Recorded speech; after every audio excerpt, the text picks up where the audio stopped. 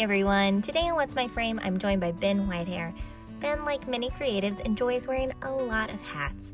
As an actor, he's worked on The Night Shift, Better Call Saul, Grimm, Manhattan, and Monsters of God. His passion for service led him to SAG-AFTRA, where he's volunteered years of his time in an effort to support members. He's the chair of the National Next Gen Performers Committee. Today, we also talk about one of Ben's other strengths, social media. A social media guru, he co-founded TSMA Consulting and is sharing some of his key advice for putting your best digital foot forward. Please join me in welcoming Ben Whitehair to the show. Well, hello there, Ben Whitehair. Thanks for joining us today. Why, hello. Thank you for having me. Can you start us off with your journey into the entertainment industry and what was your direct route to Hollywood? Because it's a fun story. Well, I don't know how direct it was. I was not one of those people who wanted to be an actor as a kid or anything. I grew up on a ranch for most of my childhood. I was a homeschooled cowboy. I'm actually a champion sheep and dairy cow showman. I sold my champion sheep and used that money to buy parts to build a computer, like most of you. And then I ended up going to a big public high school and took an intro to theater class and fell in love. And I auditioned for the play and I got one line in this terrible production of Dark at the Top of the Stairs. Just awful. And everybody knew it was awful, but everybody had so much fun and I had a blast. And I was like, you know, if I have this much fun in a crappy production, I bet I have even more fun if it's good. And so I just stuck with it through high school. And then in college, I was like, I'll be a theater. I'll double major in theater and biochemistry like most kids.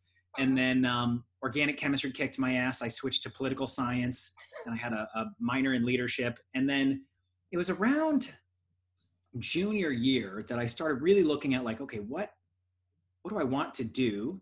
And my best friend in high school, and actually we're still friends, Teju, he shared with me this Howard Thurman quote, ask not what the world needs, ask what has you come alive. For what the world needs are people who have come alive. And I thought, you know, the thing that has me come most alive is acting. And there are millions of people in LA and plenty of people who are actors. Like, maybe I give that a shot. And so I did. I interned for Congress in DC. I've been very involved with social issues throughout my life. And so I was debating, do I want to move to DC and work on the Hill, move to LA, be an actor? And here I am. So decided to move to Los Angeles. I had started a company in college that I was running with my buddy who I still work with on another company. I actually just got off a call with them. And so I've been doing the entrepreneur thing throughout my whole time as an actor, and that has allowed me to pay the bills when acting doesn't. And really, in a way, it was just following my heart. And I've been so grateful that I have. I love this industry and I love what artists are about and what we create for society. And I think it's needed now more than ever. My attempt at sarcasm there, because you are our first fellow homeschooler that has joined the podcast. Yeah, represent. We a special breed. And then also coming from like farm life to LA. It's a little different. LA traffic, a little different. Right. A little bit different from a town of, I think the population was like maybe 8,000 where I was living. Yeah. To, you know, now my apartment complex population is like 8,000. It's quite the change. Exactly. All right, let's dive right into acting. What is your favorite and least favorite parts of the audition process? Oh man. I actually really like auditioning. Yeah. I think it's a chance to perform. I like meeting new people. I like getting to work on new material. And, you know, statistically speaking, even in the most successful career, you know, only 1 of 5, 1 of 10 of those projects maybe are going to be things that I work on. And I like that I still get to, at least in a short part, work on that project, meet some new people, explore a new character. Like I really enjoy that. Certainly a lot of my auditions these days are self-tapes and I actually really enjoy that process as well. I have a couple friends who I do them with, and it's almost like a mini acting class. You know, we really get to dive in and explore things. And I have found that I explore more in my self-tape auditions than I often give myself permission to do in the room. Cause I know if it doesn't work, I can just do it over again. Whereas in the room, it's like, it takes some huge risk. And I'm like, okay, thanks. I'm like, all right, well, we'll see. So I actually really like that part of the process. I I mean, I don't like the traffic. I don't like driving around, and I think that part can be stressful sometimes. But there's not that much that I don't enjoy. I've also, I think, come to terms and am at peace with the idea that it is statistically unlikely that I'm going to book any project. And so I've gotten better about just like taking that pressure off. Like, it's not about booking the project. It's about booking the room and meeting people and getting to go explore as an artist. And I think as I've gone forward in my career, I've gotten better and better at that. And I think it's made a real difference. And I think that's a big difference of the happy actors and those that get frustrated. It's when you can enjoy meeting people and understand the more often you go into the same office, they are championing for you and they are trying to get you a job. And there's 100%. so many decision makers beyond that casting director's chair. And I think that's a real difference. And also being open-minded when you don't book something, but then you see it go all the way to life and see how much it's changed, to be able to be objective and see like, it wasn't your role. It was someone else's. Yeah. There's some line that comes from that. Yeah, and I've booked jobs from things that I auditioned for years before and didn't get, and then they reached back out. Yeah. I've had that happen, and seeing like, it's just not about you. You know, for anybody who's produced their own project or been on the other side of that table, you realize, oh, you might have had the best audition, but you just don't fit the role, and that's okay. And to not define our success by the booking, like the audition itself means you're in the top 1% of 1% of actors. Like there are 5,000-ish roles, actors submitted for any given role in Los Angeles, and they're auditioning maybe 50 people, probably less than that. So that already you're in the top 1% just to get the audition. So like that is a win. And then I'm not losing anything. I had a casting director tell me this mindset early on. They said, actors say like, oh, I got rejected or I lost that role. It's like, you didn't have it to start with. You went to the audition, you didn't lose anything. Like nothing changed. You didn't have it before you went in. You don't have it now. You didn't lose anything. Nothing changed. And so to view it as that opportunity to say, this is my chance to go perform. And that may be the only chance I get that week to act or to act with other people. And I really cherish that. Yeah. Now, how do you like to prepare your materials, be it for an audition or on set? And how do you just get centered and find your character? I'm a big text-based person as a starting point. Like I just tend to pour over my sides. I at least for myself, find that generally I have more freedom when I'm super off book and memorize, which I'm fortunate. I've done it enough. I've practiced enough and my brain just works that way. So it's pretty easy for me to get off book, but that is a starting point for me. Yeah. And I had an acting coach, Lee Kilton Smith, who I started working with a couple years ago. And she has you memorize your lines without emotion.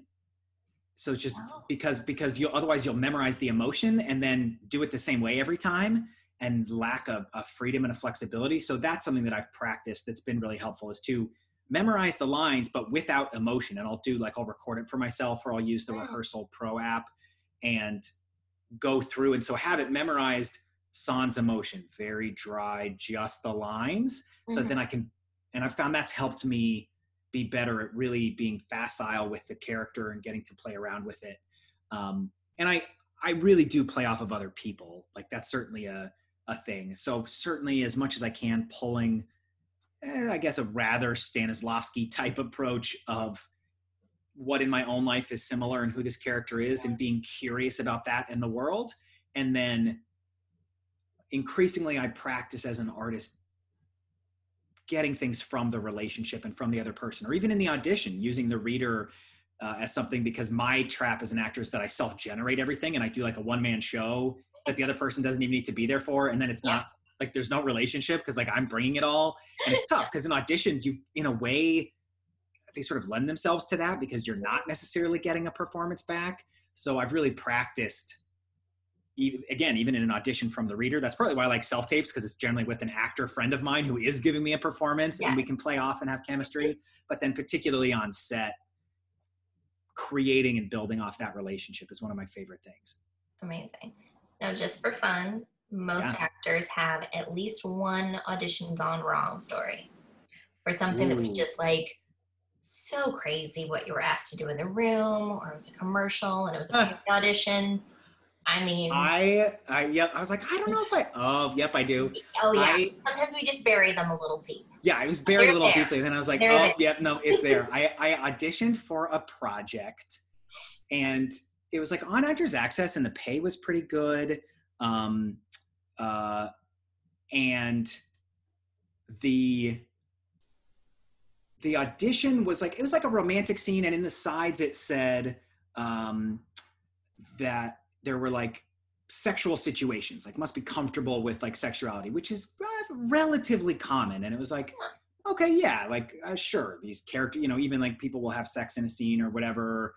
That's like a legitimate production. Fast forward to the callback where they asked me to take my shirt off, and I was like trying to I couldn't find the project, and it was like season 2 of a series. And then I finally found it on like a softcore porn site, and it was like a softcore porn um And like project. And I was like, oh no, that's wow, that's a lot of money. Should I do it? No, I can't. And I was like, whatever, I'm not gonna book it, it doesn't matter. And then I booked it, and they called me, and I was like, oh my god. And I think I ended up making up some story about like my grandma dying or something, and I wasn't going to be available for the shoot, so I ended up not doing it. But yeah, that was that was my thing. you almost went to another part of the industry. I did almost. Yeah. Wow. Okay, that was a pretty good one. Now, two of the biggest roadblocks for most actors is finding the right agent and then also getting their union card. So, how did you achieve those two really like hard hurdles and when you started out? So agent wise, in a way, I've had some agents who've really helped my career. Mm-hmm.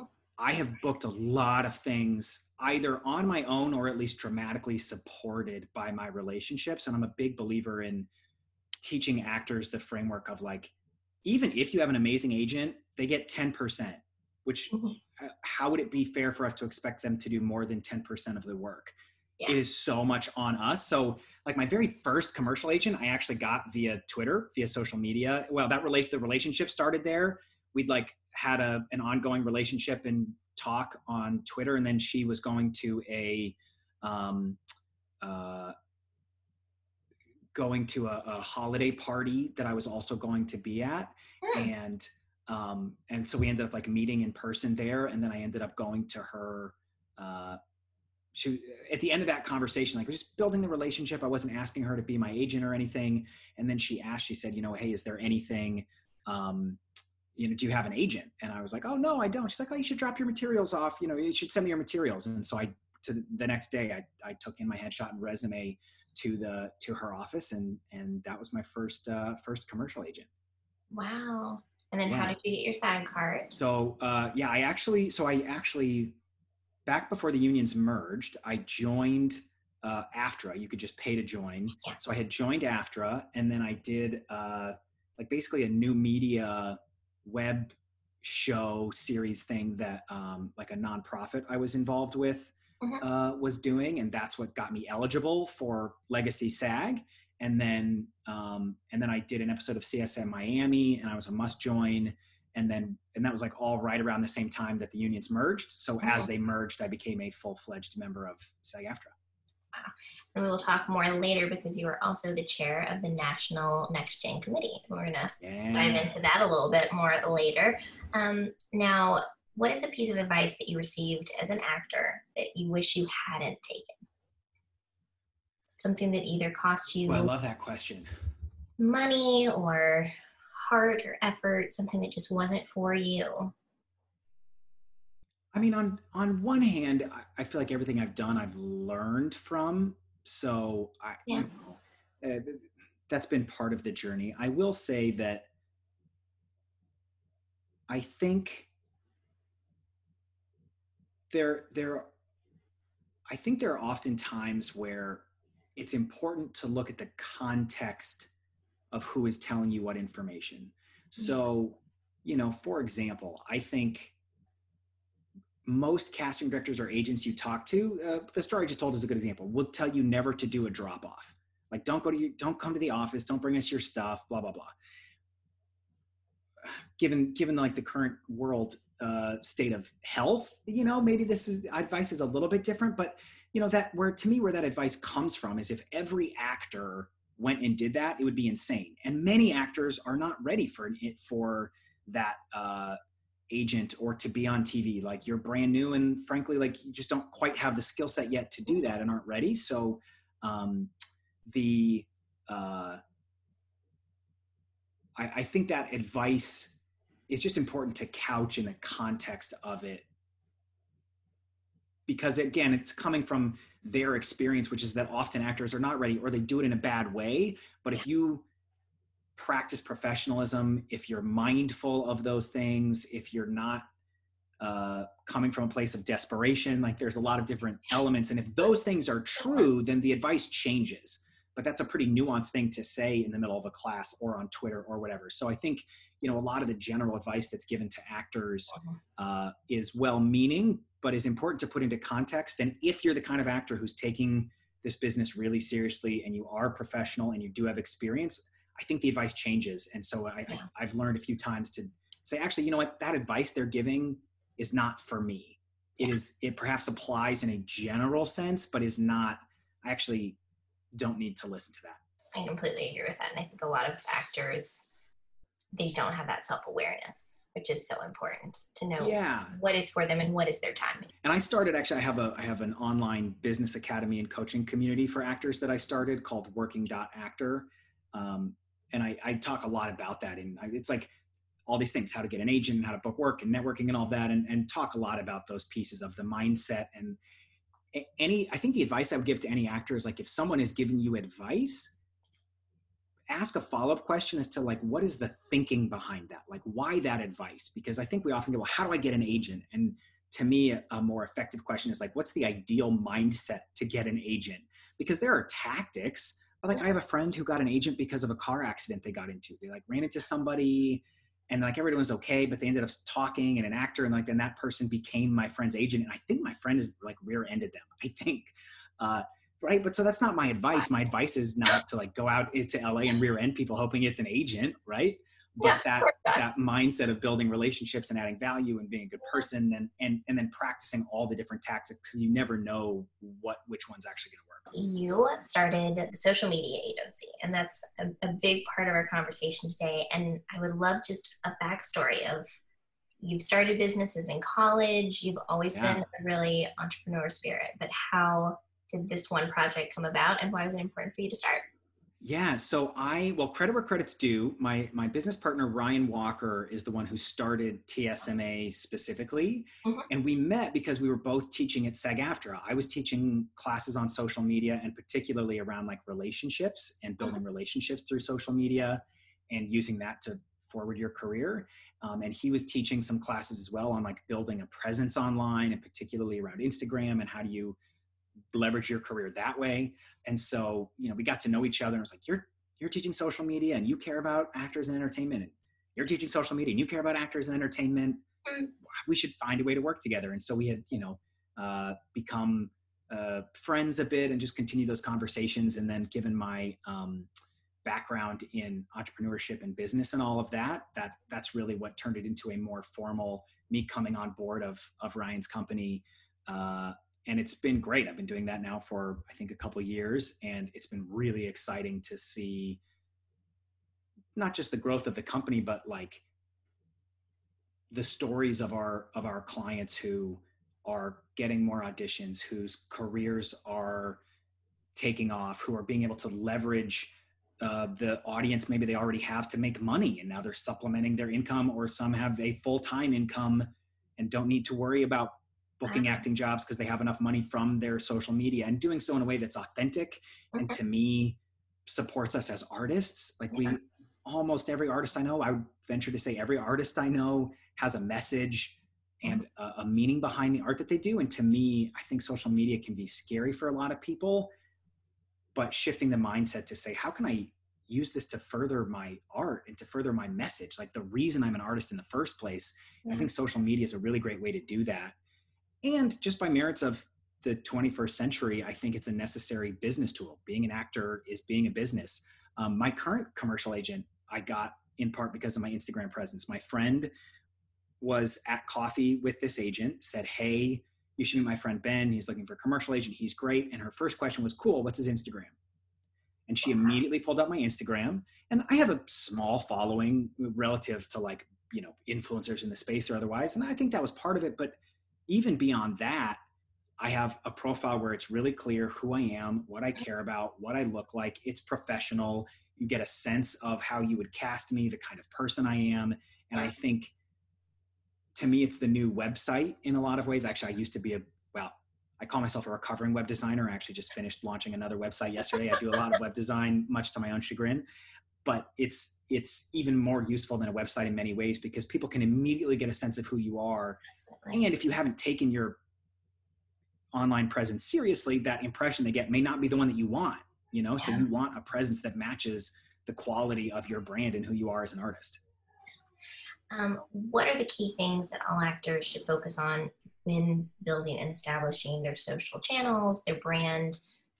And this is more for actors specifically when they're going into that space. Well, interestingly, it's the same in a lot of ways for a business as an actor, as anyone. It's a lot of the same foundational pieces. And so like when we take on a new client, the first thing we do, and what people could do listening to this right now, is basically an audit and a revamp of their profile. I'm talking primarily about Instagram, though I would say this applies to any of the social channels, though I think Instagram is the best place for people in entertainment to focus in terms of which social media platform. Yeah. Starting with the handle, like is your handle, does it include your first name and your last name? Is it easy to say on a red carpet so that people can find you? Ideally, no like underscores or punctuation. Is your profile photo a professional photo that looks like you? I'm not a huge fan of a super headshot-y type photo that's like, hey, I'm an actor, but a photo that's high resolution, that looks like you. Archiving, generally will archive most posts that people have up because they just are not high quality. Making sure the bio is clear about, mentioning in some way, shape, or form that you're an actor, an artist, a storyteller, a producer, whatever, where you're located, right? Yeah. If I'm a casting director or someone who happens upon your profile, I want to know where you are. We recommend generally adding a couple emojis to your bio. It's a very international audience on Instagram, so emojis can help with potential fans or followers who maybe English isn't their first language or other language barriers there. So just the overall profile and aesthetic, and making sure, even if you only have, like, everybody starts with 0 followers. Even if you're starting your account for the first time, you may have 0 followers. That's okay. But optimizing the profile itself to again match that quality of who you are as an artist and a performer, and have people take you seriously as a professional. In the same way that if you went to the store and you went to go buy some food and it was in a cardboard box that was like all janky and the design was weird and it wasn't totally clear what it was and there was like a hole in it and the name had like underscores in it, you're like, I'm not gonna buy that product. Like, I don't trust that company. Yeah. Same deal, in a business sense, we are a product, right? We're selling ourselves. Mm-hmm. I certainly believe it's more than that as artists, but if you want to make money, you're a product. People are hiring you to deliver a thing. The average cost of a television episode is $3 million. $3 million an episode. They're spending $3 million in a week, and you are a relatively tiny cog in that wheel, an important one. But like, that's the business that we're plugging into. And can you get people who are deciding on where to spend these millions of dollars to trust you? And I think a lot of social media presence and otherwise, you only have so many seconds for people to trust you and to believe that you're going to show up to set on time and that you're going to be professional and communicate well and know your lines, right? These basics that matter a lot, especially as you're building your career. Oh, yeah. And my experience is that when people see your social media presence and it's professional and clean, they go, yeah, okay, I trust this person, right? It's the packaging of the item at the store. Yeah. We have all, as actors, listened to casting directors talk about an actor sharing something from set that they shouldn't have. And, there's a lot of accidents and missteps that actors can make on social media. But from your stance, what are some of the common but easily avoidable mistakes that actors make on social media? Well, I think the easiest mistake to fix is that people just don't focus on it at all. And so just spending a little bit of time, relatively speaking, I think you can spend a small amount of time and get a lot of benefit. I think the other mistake that we see most often, particularly with actors, is an idea that you have to promote yourself and that all it is about promoting, and essentially asking people for things. Watch my show, watch my demo reel, donate to my project. Yeah. And that if all you're doing is asking for things, like that's a turnoff. Yeah. We don't like it when our friends do that on their social media. So why do we end up doing it? And so I think shifting the mindset from, instead of what can I get from this, of what can I give? How can I add value? And there's so many different ways to do that. If you're super funny and you're putting things out there that are funny, like that's valuable. That's one of the reasons why I follow certain accounts and people, because I know it's going to be funny and it'll be a bright spot in my day. Or I know that somebody really cares about, I don't know, inspirational business stuff, and that is adding value to my life. Or I don't know, you have a really adorable puppy. Lots of people, big fans of puppies. Like, you know what I mean? So I think expanding what adding value means and can look like, but shifting the mindset. How can I add value as opposed to just what can I promote? Yeah. Now, one reason that I actually wanted to talk to you about social media, we had casting director, commercial and print, Katie Taylor, on the show, and she commented how in the commercial world, especially, that she very often will go and pull numerous screenshots from people's Instagram to present them as a package to the client. And as I was sitting there in that conversation, while I'm proud of my Instagram, I wasn't thinking when I, post my hiking pictures or whatever, that's, something that a casting director might be pulling from to show to a client. Have you seen any success stories from your clients where you guys have helped shape them into like what they want their brand to be, help them realize that? Have you seen it pay off, especially in the commercial world? Absolutely. And I think commercial, print, and independent films all look to social media even more than the bigger things. Although Ryan was part of where the company came from, as he was working in casting. He was helping cast a bunch of projects.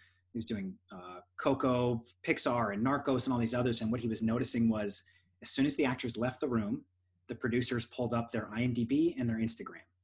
And they were looking at both of those things in the room after the people left. Like, that's what they were looking at. Yeah. And so it's already happening. And like commercial print wise, I know not only are casting directors pulling that, but so are agents and managers. We have clients who are like, they're agents and managers, like, oh my God, yes, those photo shoots that you're doing for the client that are for their Instagram. Hey, I need to submit it for an audition, or I'm submitting to this commercial print thing. Or I've got a client who, her agent follows her on Instagram and will often be like, oh my God, I love that photo. I need to submit that to this project. Oftentimes commercial or print, although they've done it for theatrical projects as well.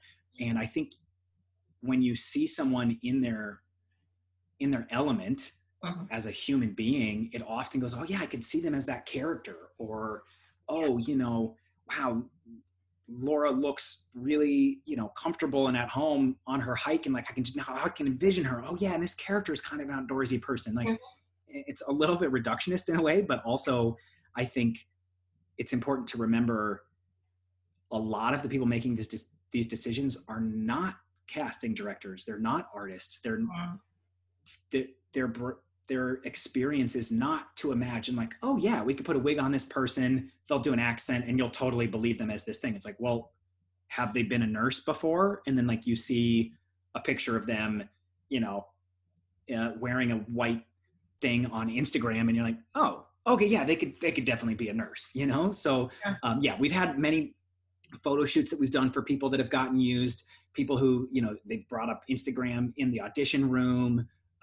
We've heard later too that people booked things and that producers and casting or whatever were looking at their Instagram or complimented on it. Like, yeah, it happens frequently. And I will say, I think often people get stuck on the number of followers. Building an audience matters. And that's why celebrities get paid all the money, because they bring an audience to a project, which equals dollars. So I do think that matters and is worth practicing, like building up an audience. But I would say, I think people get stuck where I don't have 1 million followers, so it doesn't matter. In these examples that you've pulled, the casting director wasn't saying, I only pulled photos from people's Instagram who had over 1 million followers. Yeah. They pulled it for everybody. Like, it's part of your marketing and branding, regardless of how much you've built up your audience yet or not. Yeah. And I feel like in the new form of Hollywood, where universally we've heard from casting directors, theatrical and commercial, they're going to be bringing far less people into the room for the first round. It's going to be way more on self-tape and way more on your materials that you have online, both that you're handing to them and that they can go and search out. And I think more than ever, it's important to have a clean and precise voice on your social media channels. Yep. Now I want to talk about SAG-AFTRA for a little bit because we met through union service. Can you share why giving back in that way was important to you and how you got involved? Yeah, like I said, I've been involved with politics, meaning places that have elected office for much of my life. And the reason why I'm passionate about it is because it's a place where you can make large scale change. And, SAG-AFTRA impacts so many people on a daily basis and is such a core part of the industry and of protecting artists. Mm-hmm. And, particularly in our community, like, we are strongest when we band together, and we have tremendous power when we do that. And I think being involved in making sure that our community gets paid fairly, has a future, is able to actually have careers as the industry itself changes rapidly, and to have a voice in that, I think is something that's really important to me. So that's why I've volunteered an insane number of my hours to SAG-AFTRA. But I love the community. I love the ability to create additional community within the union, to make a change, and to be shaping the industry, because I think part of what gets lost or just misunderstood is the economy itself has changed dramatically in the last 10 years. Netflix did not exist. There was not streaming. It just didn't exist. And now they're spending billions of dollars on content. It is, and that shift over the course of a very short number of years is so crazy. And I think it's really important that we are being ahead of the curve on that and paying attention to that and adjusting to the economy shifting. I think often it's sort of easy to blame casting or producers or SAG-AFTRA. Go, oh, the union, blah, blah, blah. The economy has changed. Go ask anybody who works in book publishing or music or otherwise.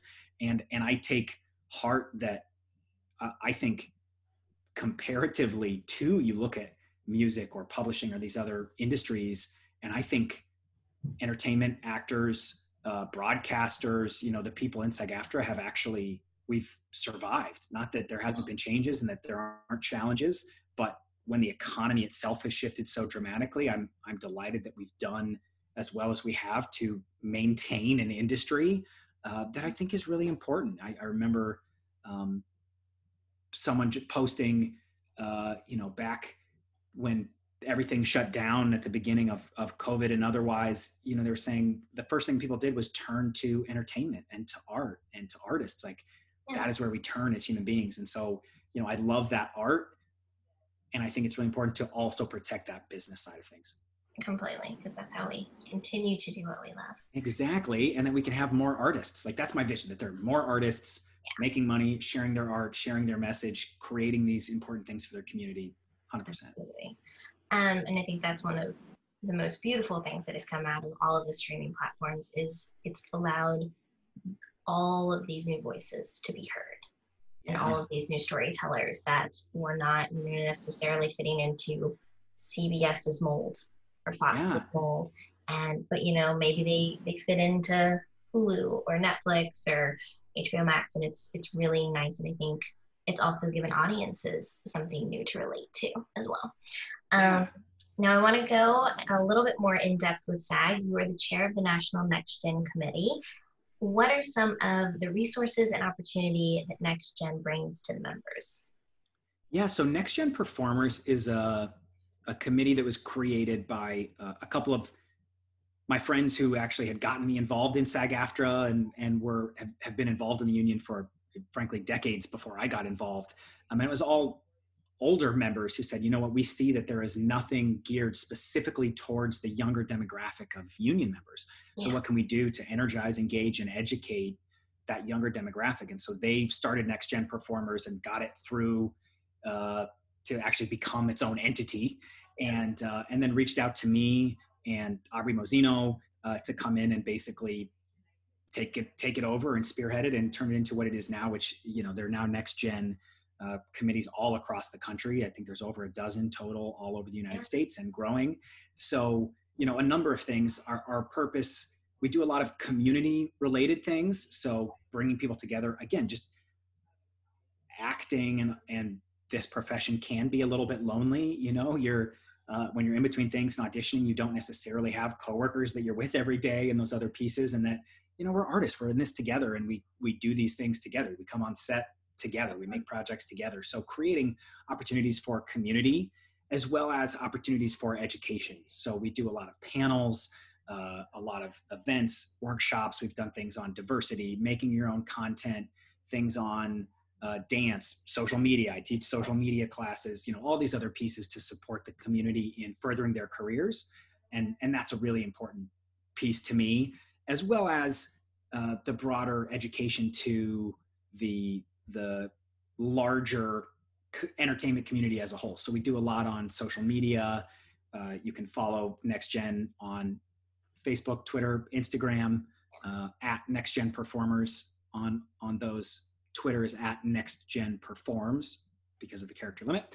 And so putting out that education, those opportunities, both for union members, certainly, but also pre-union members, people who, you know, want to join the union at some point or aren't there in their career yet. But, you know, I still want people to understand the resources that are available with SAG-AFTRA. And one of the things that I realized the more I got involved was there are so many things that are being done on our behalf as performers, sharing those things with the community so that people know, oh, there's all these things that the union is doing for me that I have available to me, and making sure that people can take advantage of that. Amazing.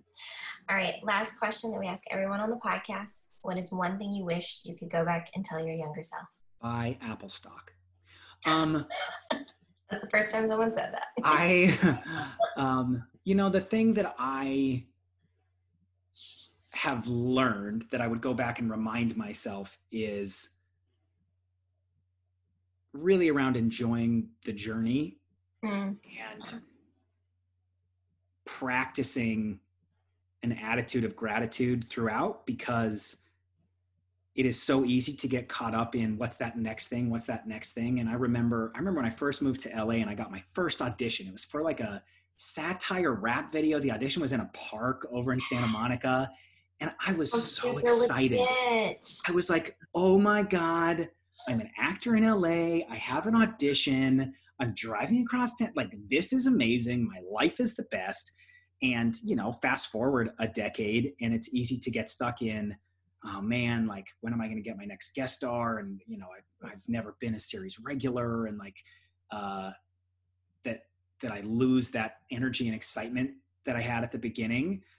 Because the gift of the industry is you can always be chasing the next thing, but then you're always chasing the next thing and not enjoying the one that's there. So just that reminder to embrace and cherish each step of the journey, because if no booking, no agent, no manager is going to change that. I can't tell you how many of my clients are saying, you know, well, if I could just book, you know, that one co-star, then I'd be good. And then I'll talk to them 6 months later and they booked a co-star. I'm like, oh my God, that's amazing. Like, yeah, but now I need a co-star with a name.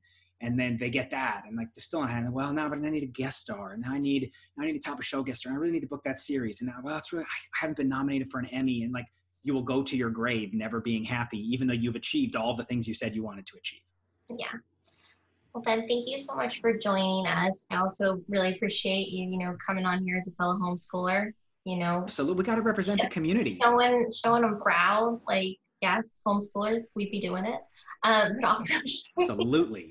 All of the insight with the social media, your own personal acting experience, and then the SAG-AFTRA resources. I know you were one of my favorites when I came into union service and started getting more involved. I was so thankful that I got to meet people like yourself. And I think that that's one thing that I want people to learn from the podcast, and takeaway is just there are so many people championing for you that you've never met and probably will never meet, that are really working to better your career. And it's people like yourself. So thank you so much for sharing that. Go on. No, I really appreciate that. And I acknowledge you for taking your valuable time and energy to give back to the community. It's one of my favorite things that I see happening, and it makes me delighted every instance where it comes up of artists supporting other artists and giving back to the community and sharing and helping educate people, and that, you know, all boats rise with the tide. And so I love that you're doing this, and I appreciate the opportunity. Hi everyone, thanks for listening, and to my guest today, Ben Whitehair. If you want to learn more about Ben's companies that we were talking about today, you can visit tsmaconsulting.com or working.actor. And if you're interested in union service, you can visit sagafter.org to learn more, or search NextGen to learn more about the resources and opportunities that NextGen provides for the young members of SAG-AFTRA. Thanks so much for listening. I'm Laura Linda Bradley, and this is What's My Frame.